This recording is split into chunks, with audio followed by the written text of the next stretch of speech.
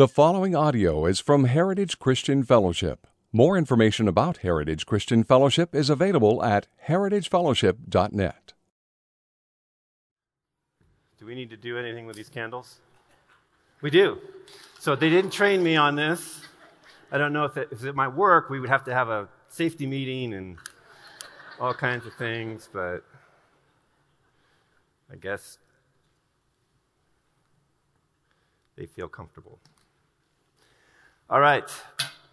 So I do consider it a privilege. I teach. Jeremy mentioned I'm the president of the college. I'm going to take these off so I won't be able to see anymore, but I can read now. I've been at the college for 10 years. I've been teaching theology there for a long time. 15 years, I guess. And Jeremy kind of gave me a title. Last week he talked about God. What? You tell me what he said. God sees. So what I'm going to talk about this week is God pursues. And again, it's kind of like sees. These are common words that we use. And I don't want us to miss the depths of what those mean. And so I want to take a little bit of time and delve into just what that word means. But then the strategy of the teaching is going to be maybe a little bit different. It's not going to be a sermon. I'm not a preacher. I'm a teacher. So I have to throw my little teaching twang into it. So I'm going to give you 7 puzzle pieces. And at the end, you're going to try and put all these puzzle pieces together, and it should create an image. And the theme or the thesis of this sermon is going to be that image. Okay? So you with me? You can take part or not. I just ask that you stay awake. It should be fun. I enjoyed it. Enjoyed preparing it. And I'm going to be bouncing around in the Bible. I'm going to be skipping a lot of things. We're really looking at things at a 30,000-foot level to try and cover everything that we need to cover. And I have 42 minutes. So let's get going. So when you think of pursuit, there's a lot of things I think that come to our minds theologically. And obviously God pursues us. That's a no-brainer. But one of the other things, maybe more practically, or not even practically, but from an entertainment standpoint, I think of the Taken series with Liam Neeson. And most people probably are familiar with those movies. And what happens? So the bad guys come, they take his daughter, they go wherever they go, and he does what? He pursues them. And what does that mean? Well, if you look in the Webster Dictionary, it means a whole lot of things, but I'm going to boil those down into 2 primary purposes, or too many definitions, 2 definitions. One, he pursues in the sense of capturing or overtaking. And then on the second, there's a goal, there's a purpose behind it. And so I think you can see how that would fit in that film, and I don't want to go any farther with that film, so we'll just put that aside. But now let me say, for instance, with my marriage with my wife. So I have pursued my wife. She has pursued me. We have captured one another, and what I'm going to do is use the word affections for that. So I have set my affections on my wife, and she has set her affections on me. So that's the first half. And then the second half would be the purpose. And so for us, the purpose is marriage. The purpose is God's plan, biblical plan for marriage. It's to grow together synergistically around the person and work of Christ. And so her love, her pursuit, her affections towards me influence me. They change me. They grow me into that synergistic part of what a marriage is all about. I become a better man because of her affections and her love. In the same way, she becomes a better woman through that process. Does that make sense? Does everybody buy into that? Well, the same can be said of Jesus, or of God, I mean. And probably in the most obvious text that comes to mind, for me anyway, when we think of God pursuing us, is John 3:16, right? For God so loved the world that he gave his only Son, that whosoever believes in him shall be saved and have eternal life. So the affection is what? He loved us. And the purpose? To be saved and have eternal life. And when you start looking at it,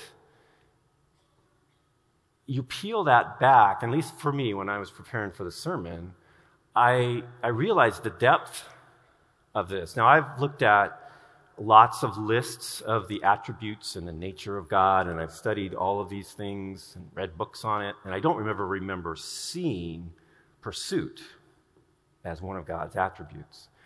And yet, it not only is one of his embedded aspects, but he created us to do it. It's a way that we mimic him. And I want to be careful, being a theology guy, that I'm not overstepping bounds, that I don't want to say that's part of the image of God. But I think in many ways we could probably say that it is. We mimic him in the sense that so much of our lives are about pursuing. We can pursue relationships. We can pursue a job. We can pursue an education. We can pursue all kinds of things, right? You don't go through a day of your life without pursuing something. So with that in mind, dwell on that today. And keying off of what Jeremy said, we need to capture these ideas and bring them under the kingdom. We need to bring them into our faith. If we can look at pursuing as a theological concept and not just an action that we do by nature, it will have a huge impact in our life, right? So, all that is the introduction. Let me move now into more of the body of the sermon. Now, using my wife and I as an example again, God loves us, God pursues us in a very similar way. He pursues us with this affection. And yet, her and I pursue each other. But God pursues her, me, you, every one of us individually. And every human being that has cried out, Abba, he has pursued. So that's where the similarity stops. So to understand God's priority or purpose behind his pursuit, we need to understand the second half of the definition, which is the goal. So what's the purpose of God's pursuit? So let's go to Ephesians chapter 1. And we're going to look at the big picture of God's plan. So we'll be in Ephesians 1. I'm going to read verses 3 through 10. Praise be to the God and Father of our Lord Jesus Christ, who has blessed us in the heavenly realms and with every spiritual blessing in Christ. For he chose us in him before the creation of the world, to be holy and blameless in his sight. In love, he predestined us to be adopted as his sons through Jesus Christ, in accordance with his pleasure and will, to the praise of his glorious grace, which he has freely given us in the one he loves. In him, in Jesus, we have redemption through his blood, the forgiveness of sins in accordance with the riches of God's grace, that he lavished on us with all wisdom and understanding. And he made known to us the mystery of his will, according to his good pleasure, which he purposed in Christ. Verse 10, so this is the kingdom purpose, to be put into effect when the times have reached their fulfillment, to bring all things in heaven and on earth together under one head, even Christ. So there's a ton of theology in that, and I don't know how long ago, but I know that's been preached through. I just want to kind of sum it up for you that this plan that the triune God, the Godhead, determined in eternity past, which means before he said, "Let there be light," before he created, this plan was in place. God had chosen predestined people to be sons and daughters. He had predestined, I don't want to step on anybody's theology, he had predestined those that would come to know the Lord Jesus Christ to be his sons and daughters. Going a step farther, he created a new humanity through the person and the work of Jesus Christ. And that new humanity is called the church. So let's skip over to chapter 2, and let me read from 6 to 10. And God raised us up, us being the church, with Christ, seated us with him in the heavenly realms in Christ Jesus, in order that in the coming ages he might show the incomparable riches of his grace, expressed in his kindness to us in Christ Jesus. For it is by grace you have been saved, through faith. And this is not for yourself, it is the gift of God, not by works, so that no one can boast. For we are God's workmanship, created to be in Christ Jesus, to do good works, which God prepared in advance for us to do. So again, just really briefly, we now, as we sit here, we are also seated with Christ in the heavens. We are in the kingdom. The kingdom is inaugurated. Jesus, wherever Jesus is, the kingdom is, right? He's the king. And we live in two realms. We live in the realm of his kingdom in heaven, and we also live in this world that is broken, but that the kingdom is now permeating through us. And we have been created, as verse 10 says, in Christ Jesus to do what? To do good works, which God, again, prepared way back when for us to do. And then lastly, skip over to chapter 3. What's the church about? Well, we'll just say verse 10, in his intent was that now through us, through the church, the manifold wisdom of God should be made known to the rulers and authorities in the heavenly realms. So it doesn't say a lot of things, and it may say things that you didn't understand, but one of the primary purposes of the church is to display God's manifold wisdom, his attributes, his plan, his who he is by nature, not to necessarily just each other, not to just necessarily humanity, but to who? To the spiritual authorities, to the heavenly realms, and in a sense to all the universe. So we as the church were created, and this plan was generated, again, before creation, that this, looking through time, they would create, the Godhead would create this thing called the church. And the church would be this witness. Okay? That's known as the cosmic gospel, if you will. Okay? We oftentimes look more at John 3:16 as the gospel, and that's great. It's a slice of the cosmic gospel. And the cosmic gospel then is going to be the first piece of the puzzle. So for those of you that are playing along, that's the first piece of the puzzle. And pushing on that a little farther, when God pursued Mike, and Mike accepted that pursuit, and I was overtaken by the Lord and his affections, I now am a part of that cosmic plan, right? So again, God tying the two definitions of pursuit together, he pursued me with his affections. He made it so irresistible to me that I responded with my affections. So he set his affections on me, which then created me to set my affections on him. But in that process, I now am a part of this cosmic gospel program, as you are, as Heritage is, as is every person, every woman, every man, every child that is called out, Abba, Father. We are a part of this plan. So that's kind of the program side of the definition. Now let me focus a little bit more on the affections side. Again, we use the word pursuit, and we all encourage one another that God's pursuing you, that God is there.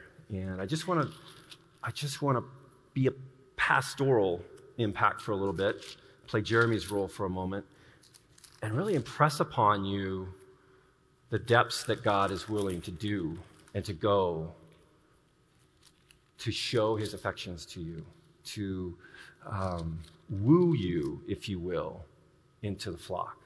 So I'm looking at Psalm 119, and I'm going to read the last 3 verses. So this is one of the most, it is the longest psalm, but it's also one of the most amazing psalms grammatically from a literary standpoint. But this is written by David. David was a man after God's own heart, but David had several issues with sin, with righteousness, right? He fell multiple times. And so he touches on that in this very last part of this wonderful psalm. So 174, I long for your salvation, O Lord, and your law is my delight. Let me live that I may praise you, and may your laws sustain me. And then he says this, I have strayed like a lost sheep. Seek your servant, for I have not forgotten your commands. So there's 2 things I want to say. One, this idea of shepherds is obviously a very biblical metaphor, and we're going to continue to use that here for the next couple of minutes. But I also want to encourage you. Here is King David, right? He has sinned. Now, this may have been with Bathsheba. It may have been another sin. We don't really know. But what does he do? He confesses. He recognizes that he has strayed. But then what does he do? He petitions Yahweh to seek him. It's okay to petition God, to say, pursue me, Father. Abba, Father, pursue me. I just want to encourage us, each one of us, we stray. We break our covenant with God. We break our personal covenant. We fall out of relationship in a righteous way, not in a holistic way, but we sin and we need to repent and we need to be restored again. And that's where David is at in this. And in that process, I just want to encourage us all to call out and say, seek me, Father. Seek me. And that's a biblical prayer that we can offer.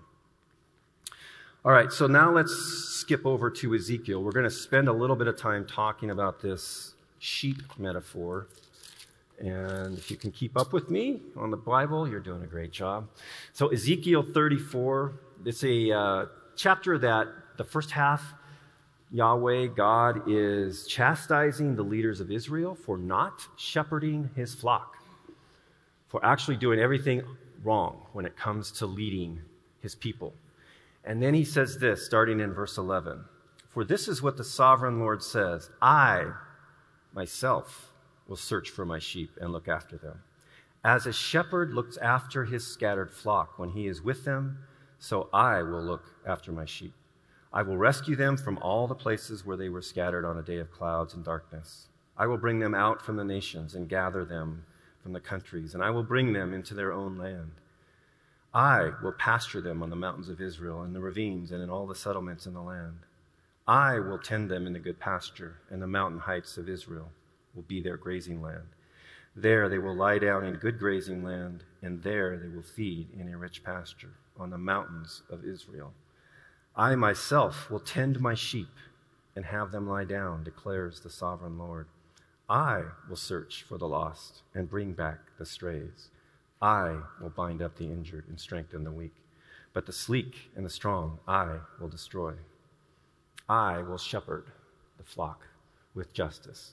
Now, we know this I that he's talking about is fulfilled in the new covenant. So who is I? It's Christ, right? That's, if you ever get Bible right, you always answer Jesus. Jesus is always the right answer. So that's who Ezekiel's actually prophesying about that. And that's what Jesus' role is, right? And we see that. So let's go to the New Testament now and see some examples of that in the Gospels. So we're going to start in Luke chapter 15. And we're going to read just the parable of the lost sheep. But in this chapter, Luke puts 3 different parables. And each one of them is about pursuing, right? He's pursuing a sheep, he's pursuing a coin, and he's pursuing the lost son, right? So again, that theme is prevalent through the Gospels, through the Bible, about how God works. So starting at 15, verse 4, suppose one of you has 100 sheep and loses one of them. Does he not leave the 99 in the open country and go after the lost sheep until he finds it? Now, just remember, as we're reading this, Ezekiel 38, 11 and following, what Ezekiel prophesied that God would do himself. And when he finds it, he joyfully puts it on his shoulders and goes home. Then he calls his friends and neighbors together and says, rejoice with me, I have found my lost sheep. And then Jesus gives us a little window into heaven. He says, I tell you that in the same way, there will be more rejoicing in heaven over one sinner who repents than over 99 righteous persons who do not need to repent. So where's God's heart? His heart never leaves the 99. Don't mistake the parable. He's always with the 99. But he's going to pursue that lost sheep. Okay? So then skip over to chapter 19. And I'm going to read 9 and 10, but in essence, verse 10 is really the theme by most commentators of Luke. Jesus said to them, today salvation has come to this house. This was in the Zacchaeus narrative. Because this man too is a son of Abraham.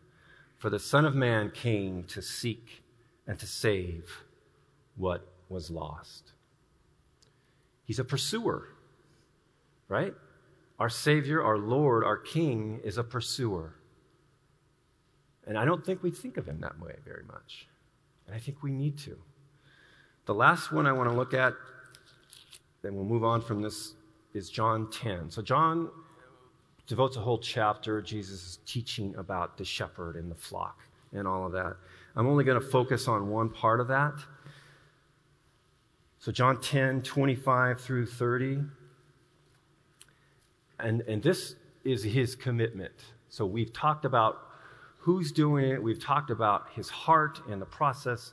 And now it's kind of the commitment that God himself declares. I did tell you, Jesus says, but you did not believe me. The miracles I do in my Father's name speak for me. But you did not believe because you are not my sheep. My sheep listen to my voice. I know them and they follow me. I give them eternal life and they shall never perish. No one can snatch them out of my hand. So Jesus declares no one can snatch them out of his hand. And then verse 29, my Father who has given them to me is greater than all. No one can snatch them out of my Father's hand. I and the Father are one. Brothers and sisters, you cannot be said more strongly. You cannot get lost.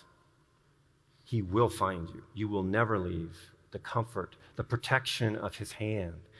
And we have to encourage one another and personally remember that. These are wonderful promises, but they are beyond a promise. They are a reality. This is the Creator God. And everything that he speaks happens. Without that, we wouldn't be existing. I mean, there wouldn't be integrity in the Bible, but beyond that, there wouldn't be integrity in the Godhead. And so these verses we can cling to in our darkest moments and our deepest moments. Okay, so God pursues us. We have looked at both his affections now, and we've looked at his program, his purpose. Let's now give you the second piece of the puzzle, and it's this pursuit that God, through his affections, pursues us with a purpose. Okay, so that's the second piece of the puzzle. So the first piece was the plan. The second piece is this pursuit of his affections with us. Now we're going to move a lot faster, so it's going to be easier from here on out. So, looking back through the Old Testament, how do we track this idea of pursuit and where we're headed in this sermon? Well, we have to start at the beginning. We have to start at Genesis 1. So those of you that know the Bible, because we're not going to look any of these up, Genesis 1, 26 through 28, what happens in that section of text?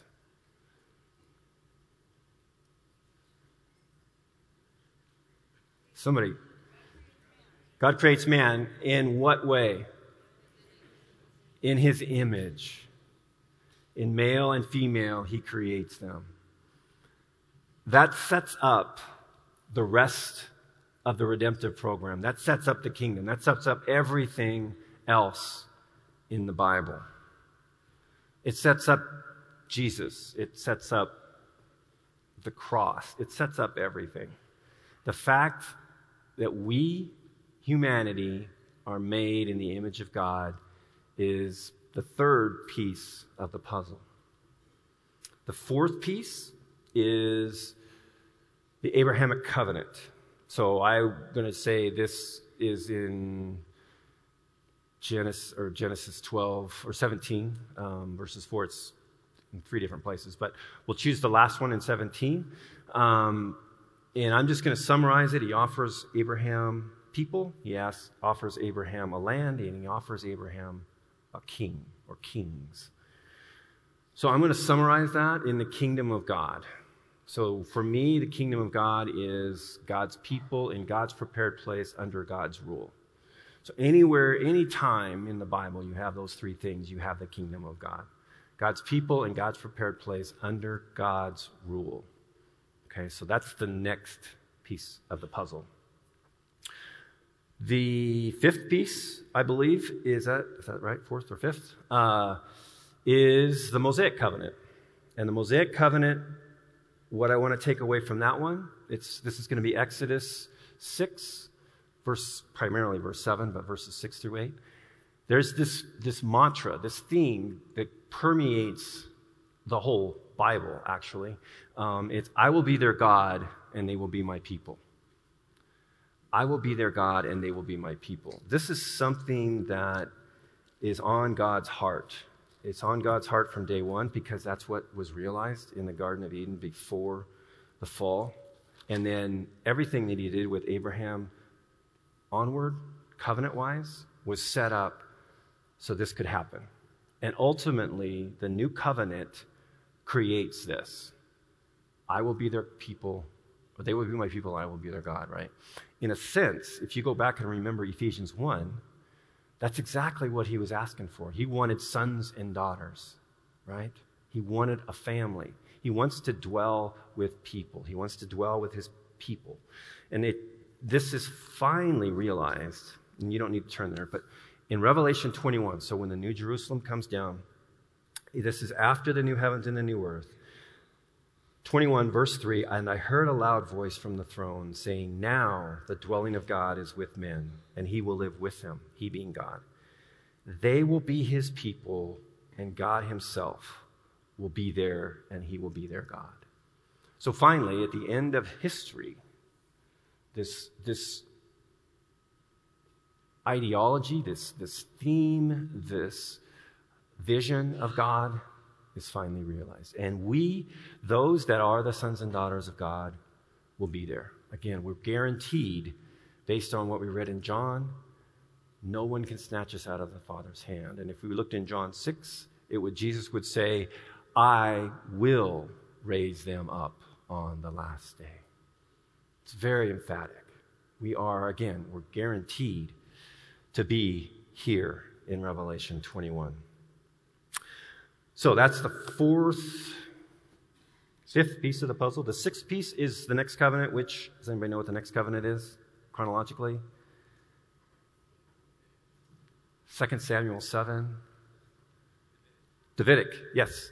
Davidic covenant, which is basically an eternal kingdom. It's an eternal throne. So from David's line, God will rise up, an eternal king of all the universe. So those now are 6 pieces of the puzzle. The last piece is a question.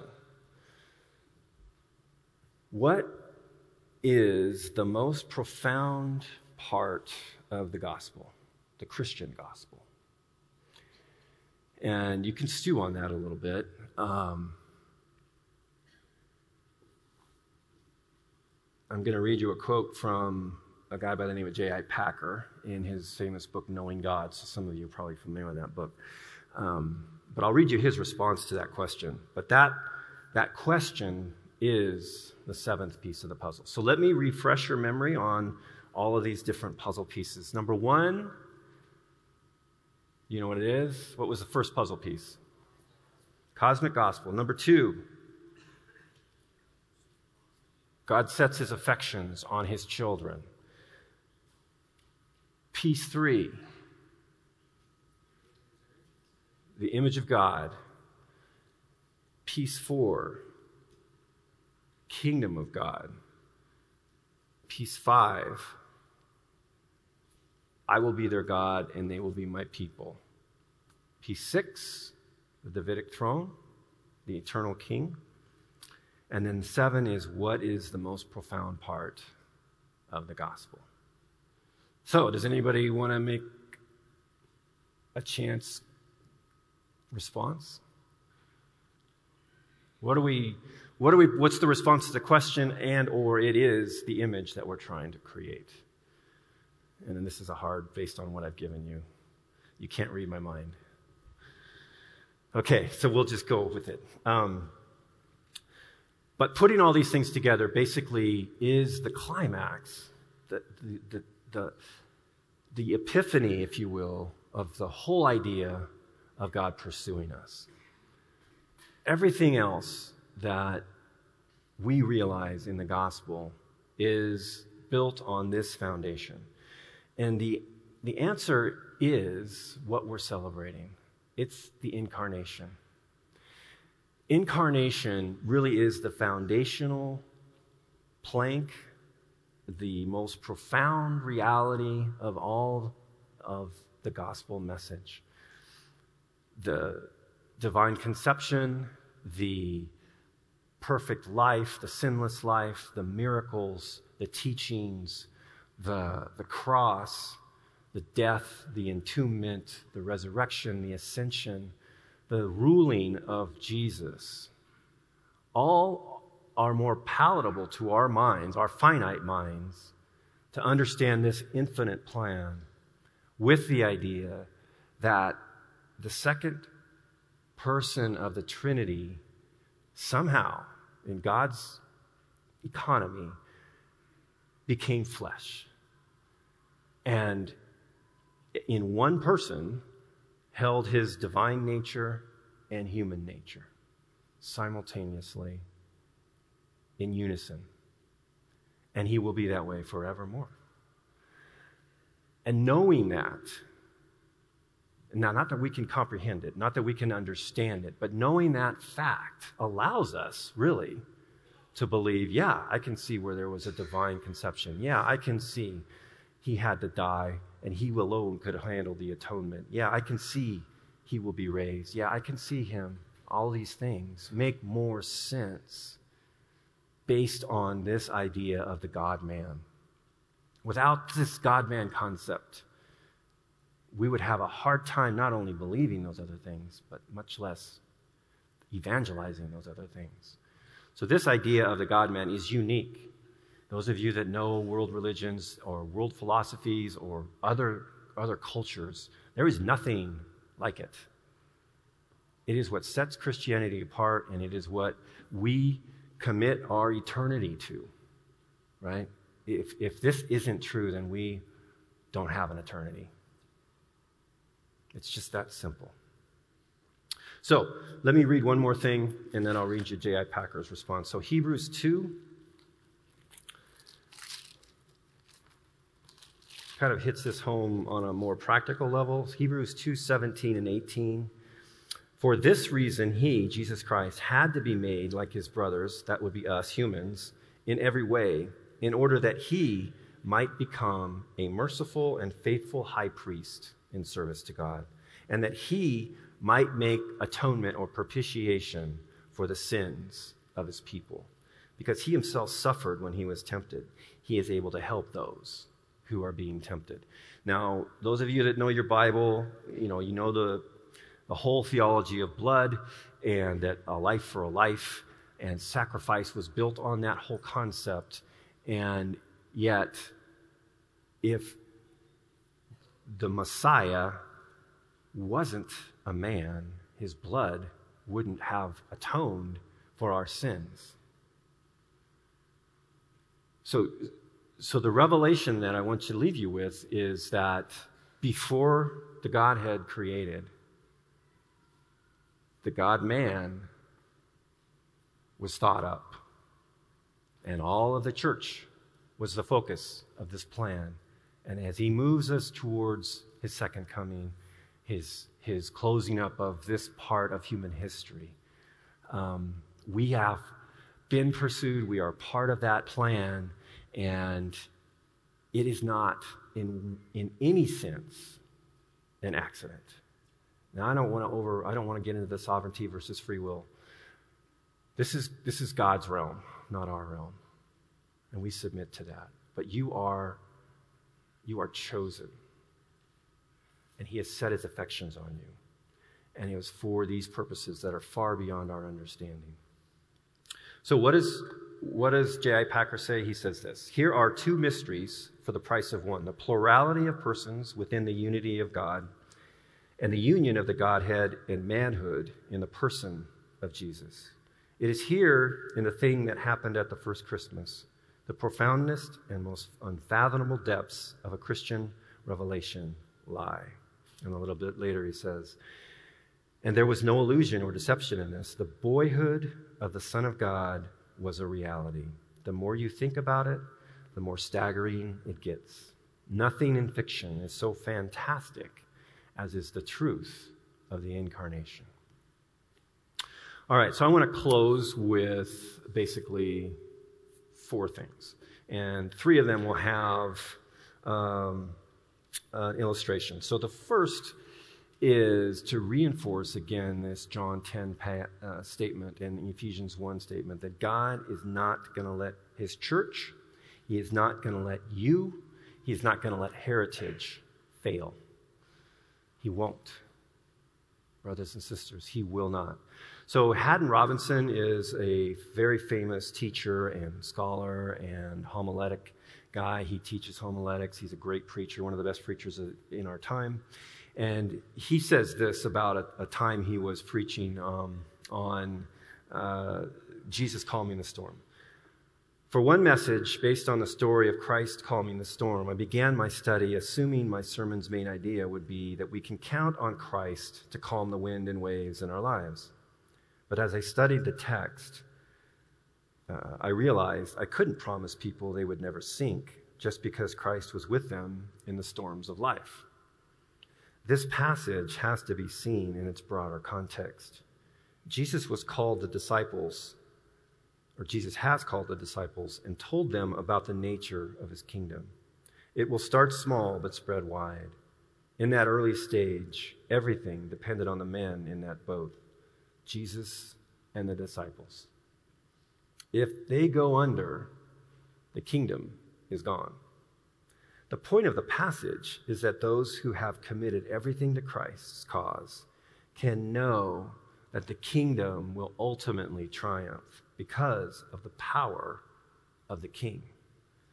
This is an eternal truth that shifts the emphasis from the personal storms in my life and whether I will sink to the eternal kingdom that will never fail. And brothers and sisters, it's not easy, but we can do it. We can shift our eyes from our trials and our pain, and we can look up, and we can see the eternal. Those things will not be defeated. So, God is not going to let us fail. Second point I want to make, we must persevere. And the example I'm using here is an athletic one. There's a guy by the name of John Aquara, and he was competing in the 1968 Olympics in the marathon event in Mexico City, and he cramped up due to the high altitude in the city. He had not trained at such a high altitude, and at the 19-kilometer point, There was a bunch of jockeying for positions, and he got pushed and he fell down. He landed on his knee, dislocated his knee, fell on his shoulder, messed up his shoulder really bad. And so he was in a lot of severe pain.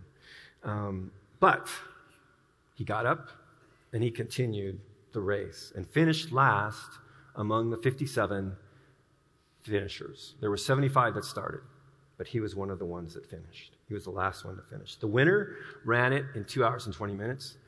John finished in 3 hours and 25 minutes. When he finally crossed the finish line, there was a small crowd left, and they cheered. And when he was interviewed later and asked why he continued to run, he said, "My country did not send me 5,000 miles to start the race. They sent me 5,000 miles to finish the race."